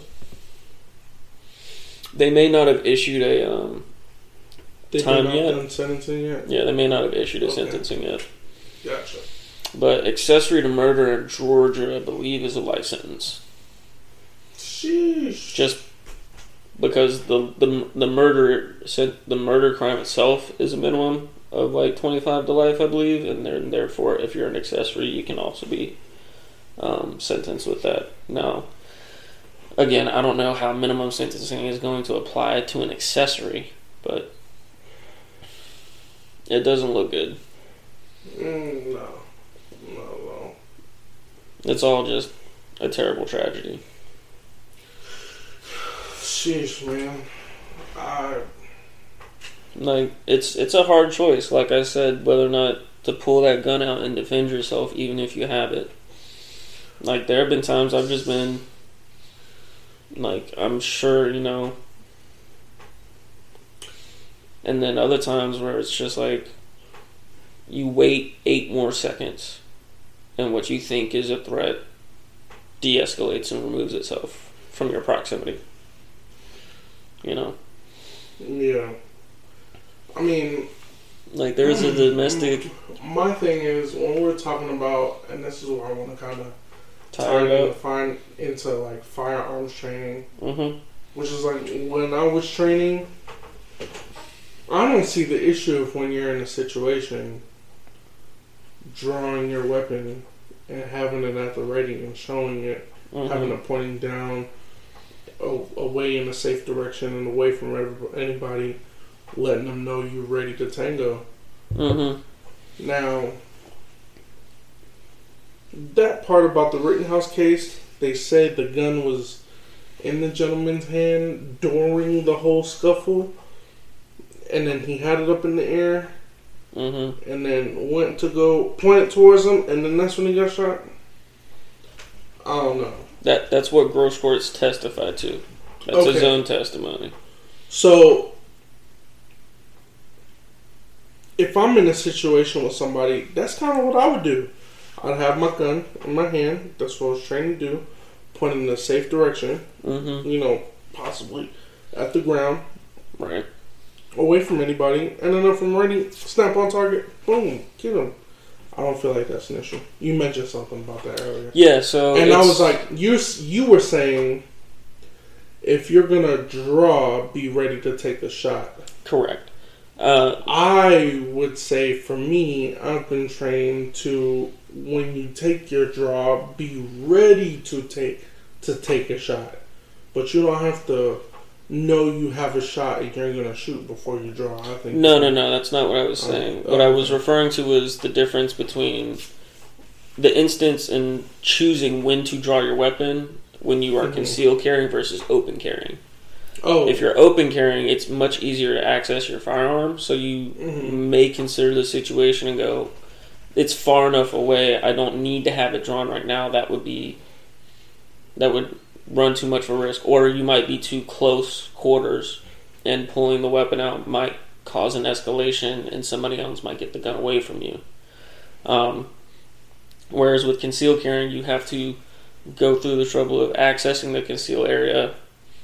Usually there's a much heavier clip on a concealed carry holster that you have to deal with. And so that takes more time. It's only like a second or two with good training, but with average training, it can be 3 or 4 seconds to get it out of a holster and then be able to defend yourself. So drawing when you see a situation escalating is a very common training technique to avoid fumbling with the weapon in the holster and then losing control of it. Especially within certain ranges. You know, if anybody's closer than like 18 feet, you don't want to be fumbling with your holster if you're going to use your firearm to defend yourself. They will get on top of you before that. When people are running, people don't understand this if they haven't done gun training or combat training. It is not hard to close distance on somebody if it's less than 25 feet. It actually, you cover that distance very quickly when you're running full blast at somebody because you've determined it's a fight for survival, right? Whether you're attacking them or they're attacking you, they cover that ground quick. It's not like a jogging stride. They are bolting. They're covering 3 to 4 feet in a jump, right? So it's very dangerous. If they're within 25 feet of you, it is very dangerous to just keep your holster weapon not at the ready. To which your point, I would agree in that having it drawn and pointed downward safely away from people is the best bet. You know, generally speaking, in front of you at a 45-degree angle so that you're at the ready to snap to target and not accidentally lose track of them or things like that. But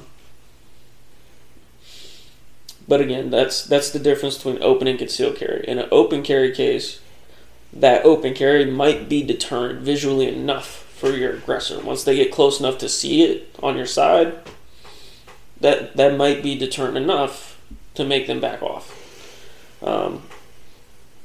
But I also understand the tactical advantage of having it concealed carry, you know, gives you a distinct advantage. So if somebody does come up on you, they don't know, right? That gives you the element of surprise, which is a great advantage. And then also, you don't have to deal with the cautionary tales, right, that many gun owners have to always remember is that if you're going to open carry, it's going to freak people out. Right. You're going to be a target. Especially my gun, because my gun is a .357 revolver. It's not small. It doesn't tuck in. It doesn't look like it's in like a cell phone holder. Okay? It's very obvious. Yeah. It tends to make people stare at you, and when you open carry any gun, it freaks people out. So they're going to call the cops. You're going to run a much, much higher risk of having a cop interaction while armed, which generally means you're going to have guns pointed back at you by law enforcement, generally speaking, or by security guards who are going to tell you to disarm yourself, get on the ground, put you in handcuffs before they even bother having a conversation with you, even if it could be your right to open carry in your state, right? These are things you have to worry about when open carrying, whereas in concealed carry, you don't have that provocation issue, which is why myself and pretty much every other gun owner I know recommends getting a concealed carry license, period. Yes. Period. Well, also for the ease of purchase, but we're not going to talk about that one. Yeah. I walked straight into the store and was like, yeah, I want that one. Here's my license. This shows I have the training. I've passed the certification process. Right. I have this, which means my background check's good, but you got to run it anyways, just in case anything else has popped up since. Yeah. I got the license. Background check gets run every time. Like a crazy ex. Yeah, like a crazy ex. Background check gets done every time, but you don't have to go through the 2-week or month-long processing period for approval for your purchase permit. But not all states are that way. So, not all concealed carry licenses are the same, and not all concealed carry licenses are recognized by other states as valid concealed carry licenses. South Carolina sucks. Yeah. Ohio State, ironically, Ohio has the highest what they call reciprocity, meaning where if you have a concealed carry license in Ohio, it's valid in most other states. I think it's like 43 other states recognize Ohio's concealed carry policy, which is that's saying something. But gun training is. I bought this app on my phone. It tells you exactly what the reciprocity is. That's a good one to have. And you got a CCPA yet? I do not have that yet. Okay. I was thinking about getting mine. I'm gonna find this application. It's around here somewhere. That's what's up. But so I would certainly say training. It depends on the scenario. How you execute your training changes from scenario to scenario. Whether or not you're concealed or open carrying, whether or not there's a mob around you, a group of people, especially when it could be a mix of protesters and people trying to attack you. Then things get very complicated. In general, if you're in the public space and you have to draw your weapon, it's already incredibly complicated because of the number of civilians around and the risk of ricochet. Which is why you should always have hollow points, not lead nose tip. Lead nose tip are just way too likely to go through your intended target and hit somebody else and still cause severe damage. Hollow points are scientifically designed to expand on impact to cause high damage to your intended target and little to no damage to another target if another target is hit by a pass-through bullet. Now, that doesn't mean a whole lot when it comes to high velocity rounds like you have in a long rifle, but as far as we're talking about for handgun and self-defense, hollow points are considered a safer round than a lead nose tip in the gun community. Due to specifically its hollow point's ability to lose velocity on impact with a target and not cause severe damage to anything else that it could hit, right? And it expands no matter what target it hits, right? So if you miss and it hits the ground, it'll expand and ricochet, or it'll fragment apart if it hits something very hard. If it hits a car door, what have you, it'll expand and it drastically slows the velocity down and reduces the risk for ricochet damage and trauma to other civilians in the area. And if, like I said, you shoot directly on target and you get a pass-through shot for some reason, it will still drastically expand inside the first target, and it will not cause as much harm to the second target,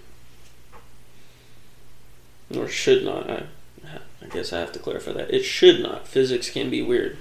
Yeah. As I pointed out, in a pass-through shot, you're typically not hitting a lot of bone. You're typically not seeing a lot of damage initially to the bullets, or as much as you would from a bullet that bounced off of a bone. And then you're also dealing with the variance in the grains of powder in a bullet, which, particularly in handgun ammunition, it can vary a lot more than it does in rifle ammunition. And the type of ammunition you carry matters. I've seen some ammunition that, just drastically underperforms from what it says. And I've seen other ammunition that overperforms from what it says is on the box. So you have to be careful about that. Always carry the ammo that you practice with so that you know what kind of power you're dealing with in your ammunition. You don't want to just change it out randomly. You want to make sure that you're accustomed to the recoil of the type of ammo you're using. That's another important aspect. And then also just staying up to date on training. This is a thing that boggles my mind. People will go and get training once. I can't find that app, dude. It's alright. People will go and get training once or twice, and then they will stop. And even then, they stop going to the range to maintain, target groupings and accuracy. They go, well, I've already done it all. And I'm like, it's not like riding a bike. It is not. It is too dangerous of a right and ability to just say, oh, I'm not going to stay up to date on it. It boggles my mind that people have that attitude. I do run into them from time to time, and it's crazy. I ask gunners, when was the last time you went to the range? Oh, it's been a while. I'm like, this is like pre-pandemic, right? I'm not talking about when things are shut down, Yeah. Pre-pandemic, people are like, well, it's been, a year. I'm like, what? Like, since you shot, like, at a target? I'm like, yeah, I haven't really had a reason. I'm like, the reason is self-defense. The reason you got the gun is the reason for you to keep practicing with it so that you don't accidentally hurt somebody else. Right. What are you doing? Like, you're being a lazy gun owner that is going to end up getting somebody else hurt. Yeah, you have to practice with your firearm. Been on 6 or 7 range visits in the matter of like 6 months. Yeah. So yeah, it's very important. Yeah, I would say if you're going to be an active firearms carrier in your day-to-day life, you should go at least once a month to the range, just for like an hour, and just do practice drills. You don't have to spend 5 boxes of ammo. Mm-hmm. You don't have to spend expensive ammo. Get the paper wad shots for like $20 a box. And what's paper wad shots? So I always call them that, but they're flat nose shots, so that when they hit a paper target, they make a bigger hole, so it's easier to see your groupings and things like that. Mm-hmm. Sometimes they have like a fly cutter aspect to them, where once they fire, they have tiny arms that open out on them. Mm-hmm. But you can usually get those at like any range.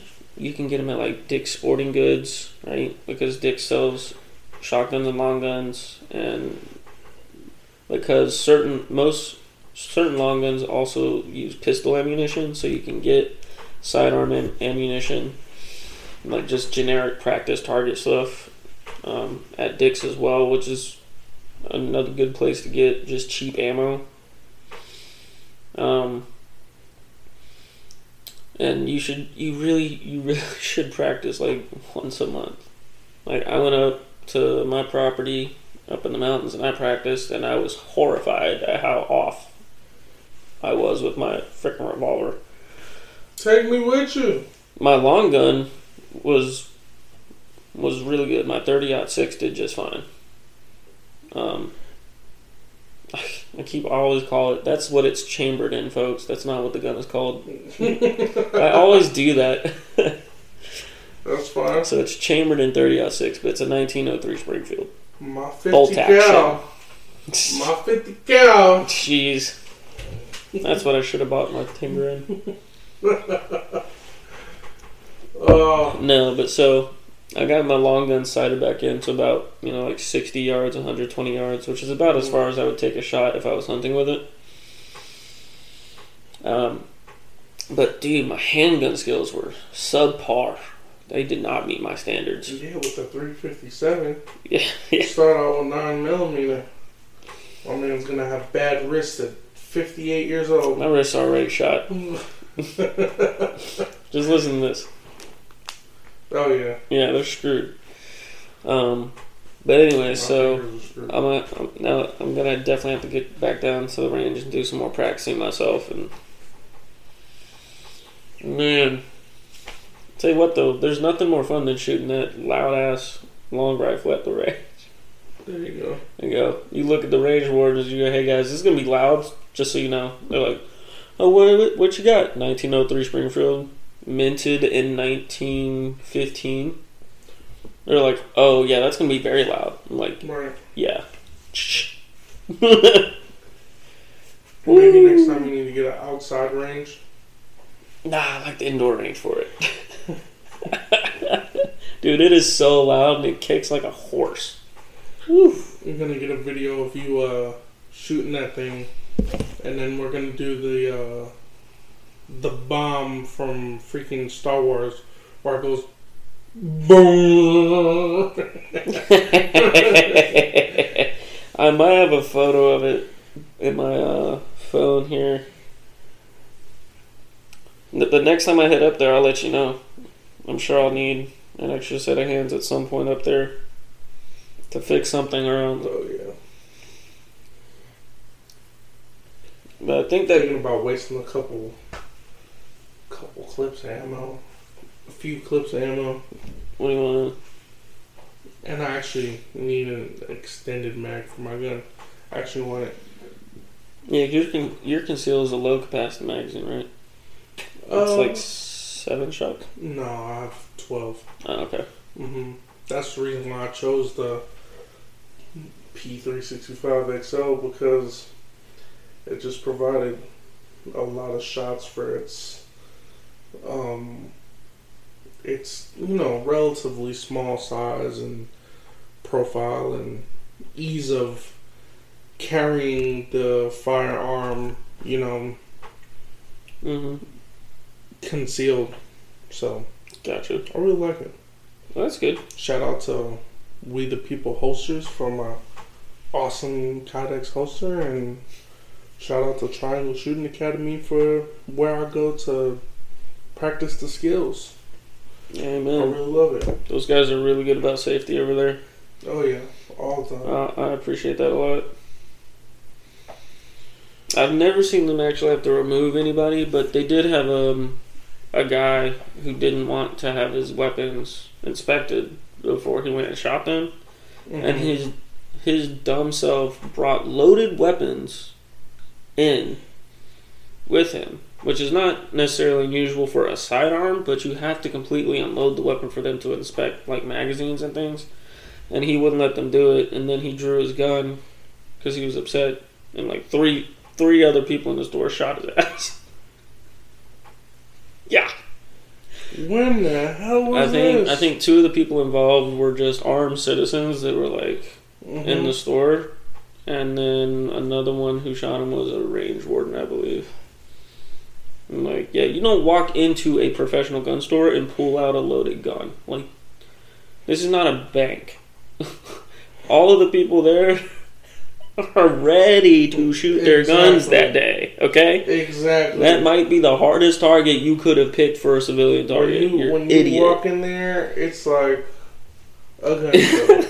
It really is. On the hip. I couldn't believe the guy actually tried it. When I read the article, I was like, that didn't last long. They said the whole incident was resolved in like a minute of him. It was like 40 seconds of him becoming angry and then pulling out his gun and then getting shot.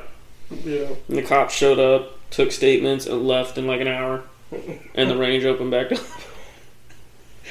They did not play I can around. imagine an announcement going on that says, and that, folks, is why you do not pull your firearm. Don't fuck with us. And have a nice day. Like, I can just imagine, like, people being in the cafe when that happened. There's, like, a little barbecue joint over there that's got great barbecue. It's an awesome little... Does it? Yeah, it's kick-ass barbecue. I forgot what I tried from over there. I think it was, like, the chicken tenders or something. Yeah. I don't know. The barbecue was good when I went, but I can just imagine like some old dude just brought out his guns to keep them in shape, and then turns and goes, "Oh, this again, Larry!" And then just pop, pop, pop, pop, pop. Oh my gosh! Thanks, Larry. And the cook just goes back to work.